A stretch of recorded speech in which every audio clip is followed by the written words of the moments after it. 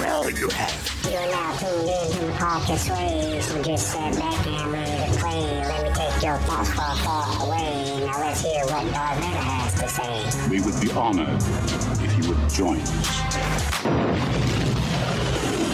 What's going on, Star Wars fans? How is everything going? Everybody doing good? Everything's going fine on my side of the galaxy, and I hope all is well with you. We at Sway hope everyone had a great and happy New Year's and holidays. I swear the older I get, the harder the holiday season gets. Run to get this, run to get that. And everything costs so much money. Money for this, money for that.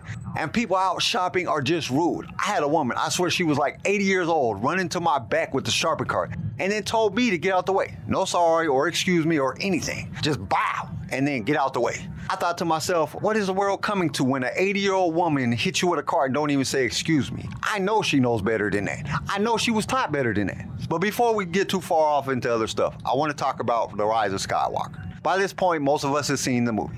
And I see why people are hating on it. Some things were just a little bit over the top. But this is what I don't get. First, people complain about not having a Star Wars movie. And then one comes out and all they do is complain about it. Everyone needs to remember one thing. These are Disney films now. Before they were made by the master, George Lucas. And he looked at things in a whole different way. He used things like Greek mythology, Westerns, and all kind of different things to draw on when he wrote his scripts. Disney doesn't do that. They put several writers in a room and say write. And they write what they think we want to see. George wrote what he wanted to see. If we liked it, we liked it. If we didn't, we didn't. But Star Wars is about the Force and the Jedi. Good versus evil. Did the movie have that? Yes. So that's all we needed.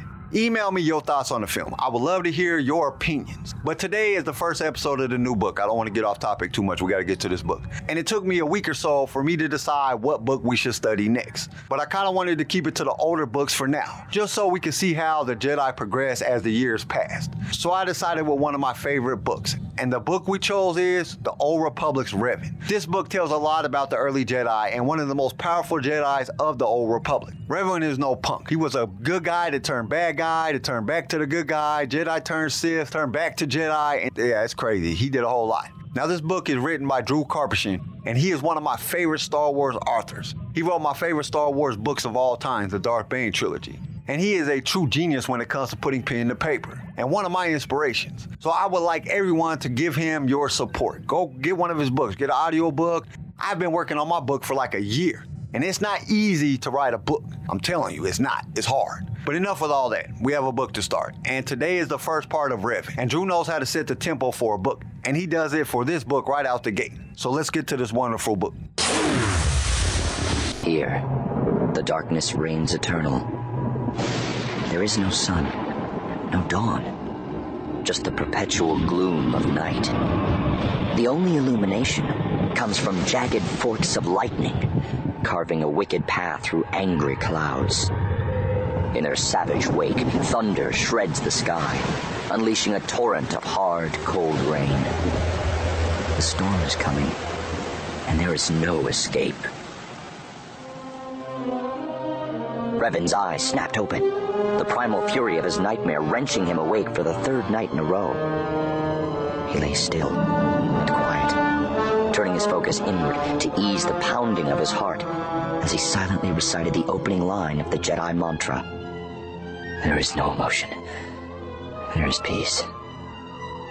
A sense of calm settled over him, washing away the irrational terror of his dream. Yet he knew better than to merely dismiss it. The storm that haunted him each time he closed his eyes was more than just a nightmare. Conjured up from the deepest corners of his mind, the storm had meaning.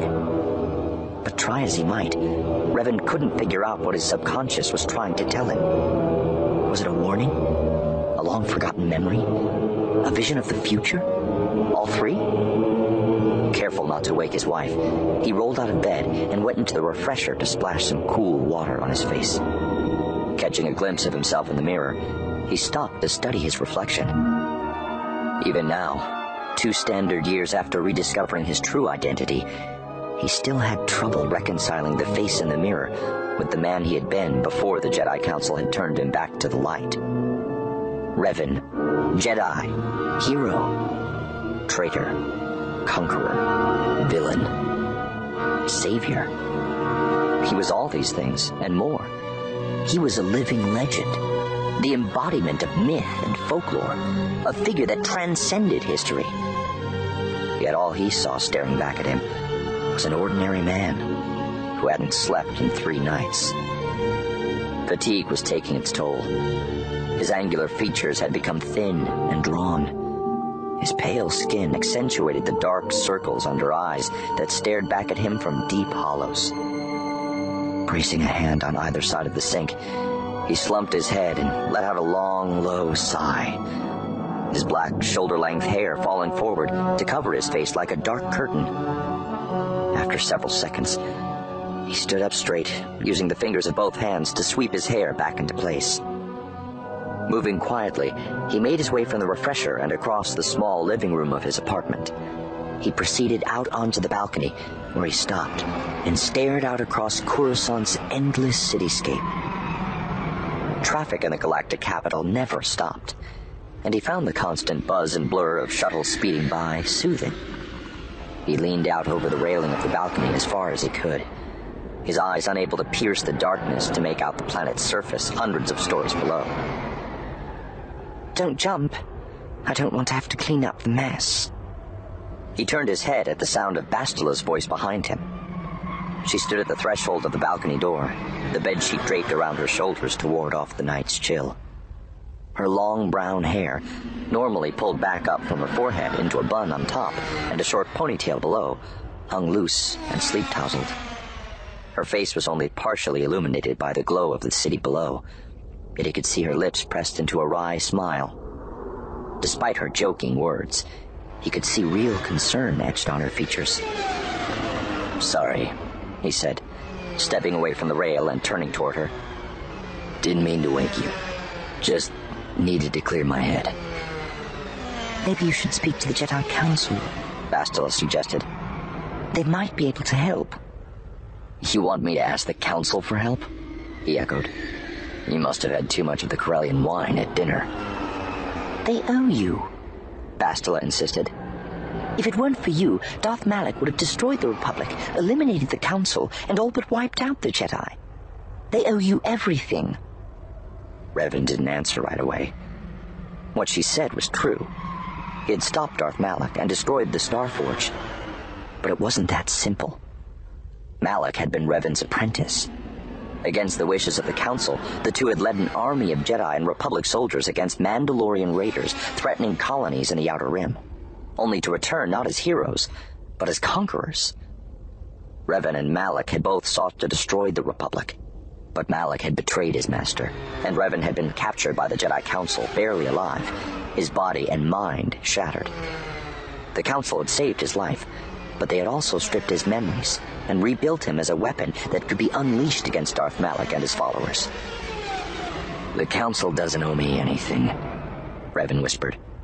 "All the good I've done can't balance out the evil that came before." Bastila brought her hand up and put it gently but firmly over Revan's lips. "Don't talk like that. They can't blame you for what happened. Not anymore. You're not the same man you were. The Revan I know is a hero, a champion of the light. You redeemed me after Malak turned me to the dark side." Revan reached up and wrapped his fingers around the delicate hand resting on his lips, then softly pulled it down. "Like you and the Council redeemed me." Bastila turned away, and Revan instantly regretted his words. He knew she was ashamed of her involvement in his capture and her role in erasing his memory. "What we did was wrong.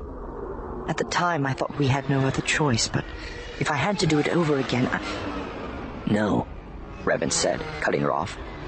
"I wouldn't want you to change anything. If none of this had happened, I might never have found you." She turned back to face him, and he could see the hurt and bitterness lingering in her eyes. "What the Council did to you wasn't right," she insisted. "They took away your memories. They stole your identity." "It came back," Revan assured her, pulling her close and wrapping his arms around her. "You have to let go of your anger." She didn't fight his embrace, though she stood rigid at first. Then he felt the tension melting away from her body as she lowered her head onto his shoulder. "There is no emotion. There is peace," she whispered, reciting aloud the same words Revan had sought solace in only a few minutes earlier. They stood there in silence, holding each other until Revan felt her shiver. "It's cold out here," he said. "We should go back inside." 20 minutes later, Bastila was fast asleep, but Revan lay on the bed with his eyes open, staring at the ceiling. He was thinking about what Bastila had said about the Council taking his identity. As his mind had healed, many of his memories had returned, along with his sense of self. But he knew parts were still missing, possibly gone forever. As a Jedi, he knew the importance of letting go of bitterness and anger. But that didn't mean he couldn't still wonder about what he had lost. Something had happened to him and Malak beyond the Outer Rim. They had gone to defeat the Mandalorians, but they had returned as disciples of the dark side. The official story was they had been corrupted by the ancient power of the Starforge. But Revan suspected there was more to it, and he knew it had something to do with his nightmares. A terrible world of thunder and lightning, shrouded in perpetual night. He and Malak had found something. He couldn't remember what it was or where it was, but he feared it on a deep, primal level. Somehow, he knew that whatever the terrible secret might be, it was a threat far greater than the Mandalorians or the Starforge. And Revan was convinced it was still out there. The storm is coming, and there is no escape. Now this book just starts off good, and Drew hooks you right away. Revan is having a nightmare of some crazy planet of darkness with lightning and destruction and all kinds of stuff going on. He wakes up and he tries to pull himself together. He gets up and creeps out the bedroom because he doesn't want to wake up his wife. Yes, you heard it right, his wife. Now it says the Jedi can't get married. This has already been put, but he and his wife are both Jedis. It just seems to me that the most powerful Jedi seem to break the rules. You have Revan, Anakin, both got married, which was forbidden by the Jedi. Yeah, it's just strange to me.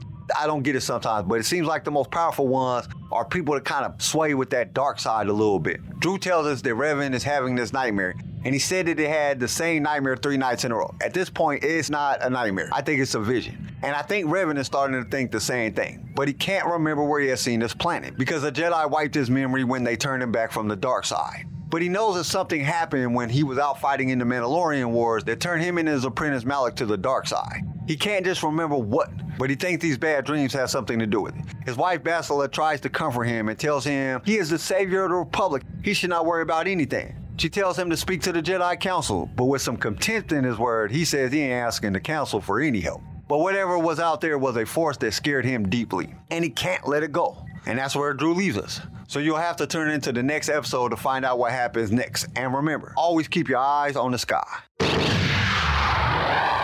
Thank you for listening to Sway. Join us next time for more Star Wars adventures. If you would like to listen to other episodes of the show, you can find us and subscribe on your favorite podcast directory. If you enjoyed the show, we would greatly appreciate a 5-star review. Once again, thank you for listening, and may the Force be with you. Sway was created by Keen Eye Shit and is a production of Pick Film Media. This show was produced by Quentin McDaniel, sound design by Theodore Thompson, research by Tammy Turner. I am your host Kyle, and we will see you next time in a galaxy far, far away.